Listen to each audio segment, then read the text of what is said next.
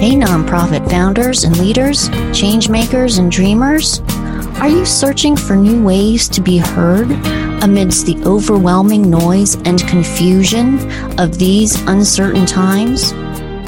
Giving Heartbeat is the place to make connections and ignite sparks of compassion into forces for good, and together turn unsung heroes into everyday superheroes. Conversations with dynamic nonprofit champions from across the planet reveal how they turned passion into action and obstacles into achievements. I'm your host, Donna Valente. Welcome. Over the past 3 decades, I've met hundreds of incredible nonprofit changemakers from around the world. It's my passion and mission to promote them. This is Giving Heartbeat. Welcome. Good morning and welcome to the Giving Heartbeat studio. We have Dr. John Paul Bonnet from New Jersey, and he is the founder of Santé Bus in Haiti. And I would love to have you speak with our listeners about your project.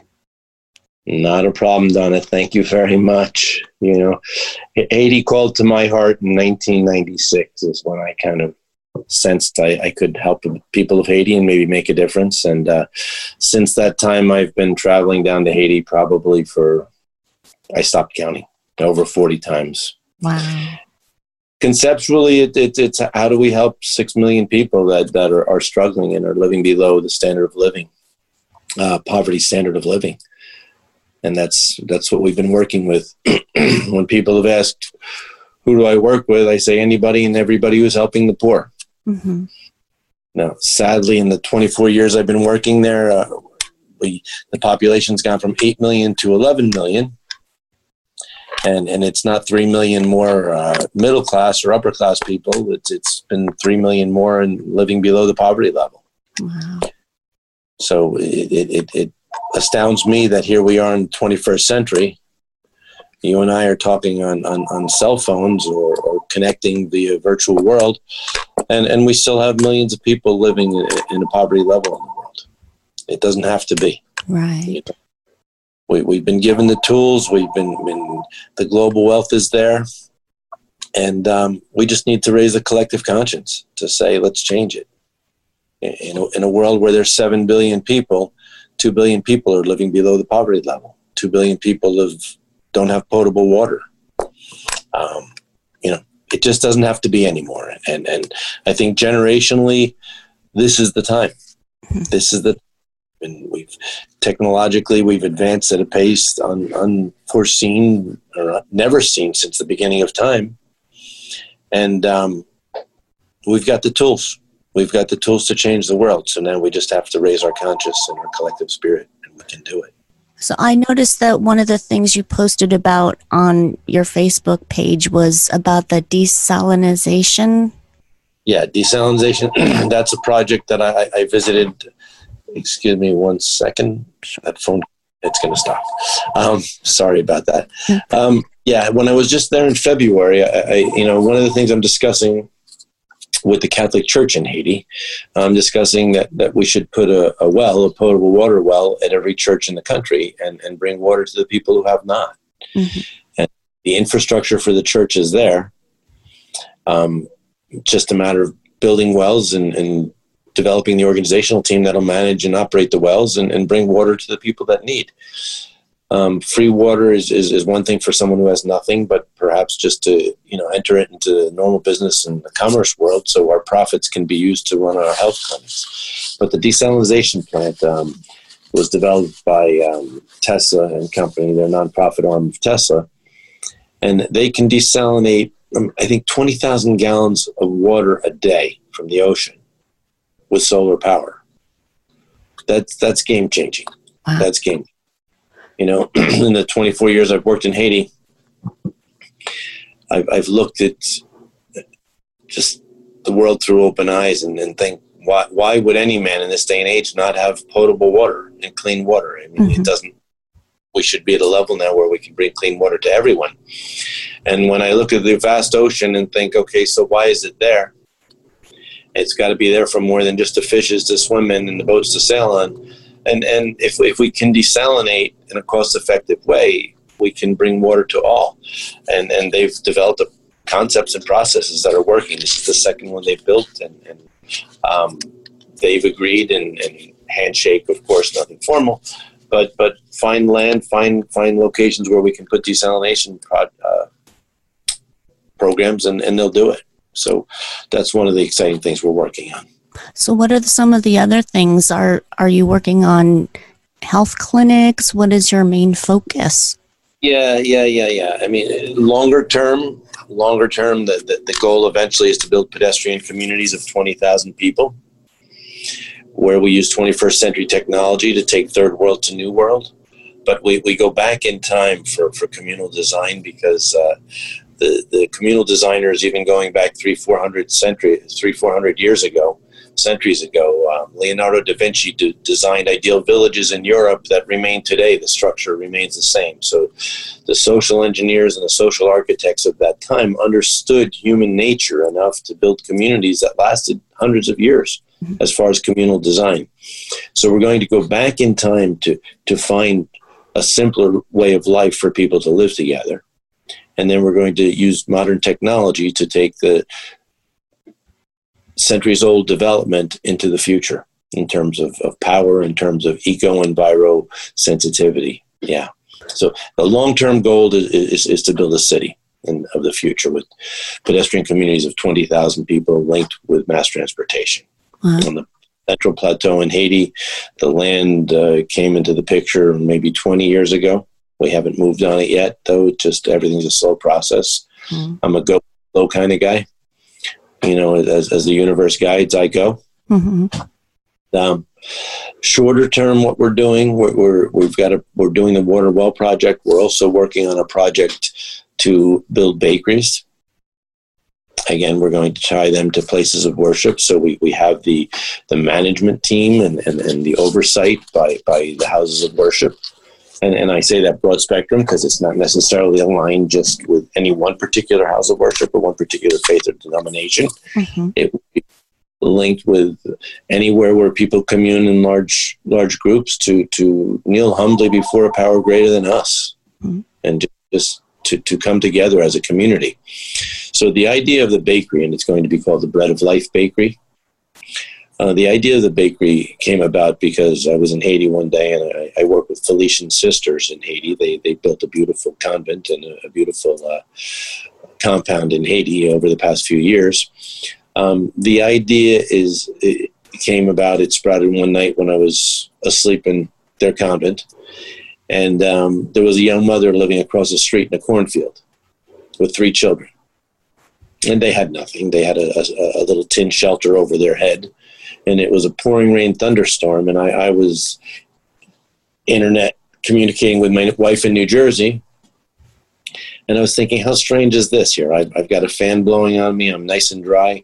This poor mom's out there with her 3 children getting soaking wet. It just doesn't make sense. It doesn't have to be. So the next morning we talked about it at breakfast, and we talked about how can we help a homeless mother who lives in the woods move forward and help her children. Uneducated, doesn't read or write. And the sisters, the nuns, had made banana bread that day. And we discussed perhaps we can teach her to bake banana bread. Oh, wow. And we thought on a little bit more, and we thought, well, what else is God giving us? What else is the universe giving us in plenty here in Haiti? And we said, well, there's lots of mangoes, and oftentimes they go to rot. And there's lots of bananas, and oftentimes they go to rot. And from that, we've developed a good banana bread and a mango bread recipe, all with natural ingredients. And so it came about to say, well, we probably can teach this mother how to bake. And thus was seeded the Bread of Life Bakery. And the goal will be at every house of worship in the country to create a Bread of Life Bakery, and we'll employ homeless mothers with 2 or more children. And you know, for the profit of 2 loaves of bread, for $1 profit on each loaf of bread, we can put a shelter over that mother's head. That's incredible. Yeah, so simple. So simple, right? So simple. And then from that evolved the Water Well Project. And we thought, well, what we can do is we can, next to each bakery, we'll have a water dispensing company. And to my good fortune, I've come across 2 organizations that are willing to build the wells for free. Wow. And they'll dig the wells for free. And that's great stuff. So conceptually, on a bigger picture, how does third world how do developing countries come to be able to afford modern day healthcare? Here in America, we struggle to afford it. With an insurance industry, with government-run industries, there's still how many millions of Americans that have no health insurance?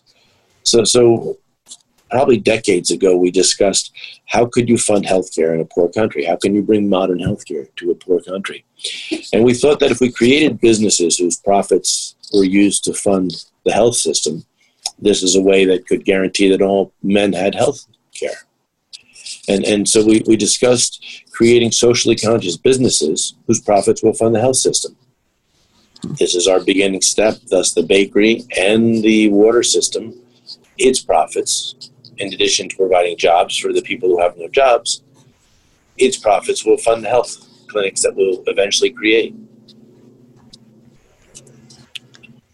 And should I keep rolling? Brilliant. I'm writing it down. I mean, it sounds so logical and doable, right? It is doable. As I've said countless times, the global wealth is there. It's like, come on, who's kidding who? People buy multi-million-dollar yachts and use them 2 days a week or 2 days of the summer. Right. It's like global wealth exists. The technology when I first started in Haiti, I talked about if we had a mobile clinic in the mountains, how could we connect it? And at that time, a satellite phone was the size of a suitcase. And I thought, okay, we could use satellite phones and connect, and we can have a central communication base. But the reality now is we've got a cell phone in our pocket, and we can connect everybody. Right. The connectivity piece is there. The community, the compassion, the caring is what we need. And we bring people together to do the right thing so we leave the world a better place for our children. It's that simple. We're in America, the blessed generation. Our cross is that can we change the course of humanity by caring for people that have not? Right. And in the process, we leave it better for all of our children. So to me, it's simple. To me, my frustration in the 24 years that I've been working there is that we haven't done it already. But my calm comes because I say, well, perhaps it wasn't time yet. Right. But as we can harness solar power and break away from our dependence on fossil fuels, as we have these tools of connectivity, we've got it. We've got it. And I can put a clinic in the most remote places as long as I have internet, and I can have specialists from anywhere in the world evaluate a patient in the most distant place. So that's amazing. That's beautiful. So how do you find that you can get internet in those remote places? Yes. The telecom countries, in addition to Coca-Cola, the telecom countries have found their way into the most remote areas. Wow. And my memory is so vividly clear. One day I was hiking up the mountains, and I was hiking through a stream. It was a hot day in Haiti, which there's a lot of them. Mm-hmm. And I was just barefoot walking through the stream just to cool my toes. And a young boy is walking alongside of me, and he's got a bicycle that has no tires, just rims. It's a pink bicycle. I can see it like it was yesterday. And we're walking down the water, and all of a sudden, ring, ring, ring. He goes, "Oh, excuse me." And he answers his cell phone. Mm-hmm. So here's the young guy who had no shoes, a bicycle with no tires, yet he had a cell phone. Wow. So Digicel is the company in Haiti that's done a great job. Natcom is another one. But they are socially conscious, and in addition to making their millions and billions, they have given back some. And I'm sure if the right project comes along, I'm sure they'll give more. That's awesome. So what is it that you would like to tell our listeners about how they can support your efforts? Because you're clearly, you've been doing this for decades, and you're connected with people, because I understand working in Haiti is extremely difficult because of bureaucracy and all of the big, many. Yeah. So, how can people get in touch with you and help you in your efforts and this incredible baker? I'm a baker, so I that just lights me up. Right? Yeah. Hey, if it's touching their hearts to help, I'll give you my email. It's jompbonnet@yahoo.com. And I'm still foolish enough to give my cell phone out to everybody, which, as a family physician, I happily give it to all my patients. It's 973-670-8385. As we move forward now, we will need funding, of course. Up to this point, I've funded most of the projects that I'm doing myself. So funding, of course, is always an area that we need support. If people feel in their heart called to help, I'm an open door. And if I could just stop 1 second here, folks, this is an unsung hero. I mean, Dr. Bonnet has been doing this for 24 years, self-funding this project. I mean, that is incredible. I don't even know what to say. So open your hearts and your pocketbooks and support this. Think how far, just everything he's accomplished on his own with collaboration, of course. Think of what he can do with some monetary support from listeners out there in Haiti. So I just, pardon that, but I just had to put a plug for there. You're kind. My attitude's always been, I don't want to take a penny from anybody that's going to doubt where it's going to go. And until I've proven concept, I have to prove it myself. And I'm a connector. That's what I do. I connect people, and we all are connectors. I think we're angels in some sort. I've always felt that strangers that come into my life, they're there for a reason, and I try and understand why. Mm-hmm. I think we're all each other's angels. I think that each of us individually has a connection to a higher power, and term it how you will. I think we confuse ourselves by naming things, man-made names, but the higher power can only be what it is. It's an energy, it's a source, it's the creation of it all, and we're all part of it. And we get lost by naming our particular denominations or our particular paths of worship, but at the end of the day, we all end up at the same place if we're true believers.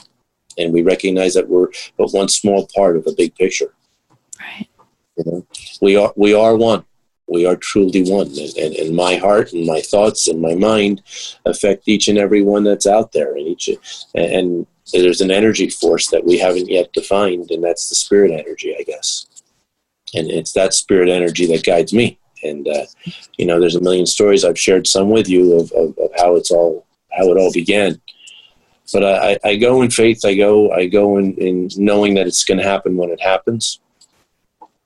And I know that we've been given the tools. So now let's make it happen. And then for my children's children and your children's children and all future generations, if we can leave the world a little more peaceful, a little more loving, a little more caring, then we find our role in the grand scheme of it all. Right. Well, thank you so much. I know you're so busy, and I appreciate your making time this morning to talk with me. And I hope we can talk again soon. And anytime, I welcome the opportunity. Thank you. Have a good morning. Take care. Peace and lots of love to you. Take care now. Bye-bye. Well, that's a wrap for this episode of Giving Heartbeat, where we make unsung heroes into everyday superheroes. Please be my hero and subscribe, download, rate, and review, and tell all your friends. Thanks so much for listening. Thanks to Naomi Charney for my beautiful cover art. Thanks to Chris Hogan for his theme music, Pure Magic. And to audio engineer extraordinaire, Don Sternecker at Mixolydian Studios. Please take action today to support nonprofits that connect with your passion. Be the change you want to see in the world. Until next time, the beat goes on. This is Donna Valente. Peace out.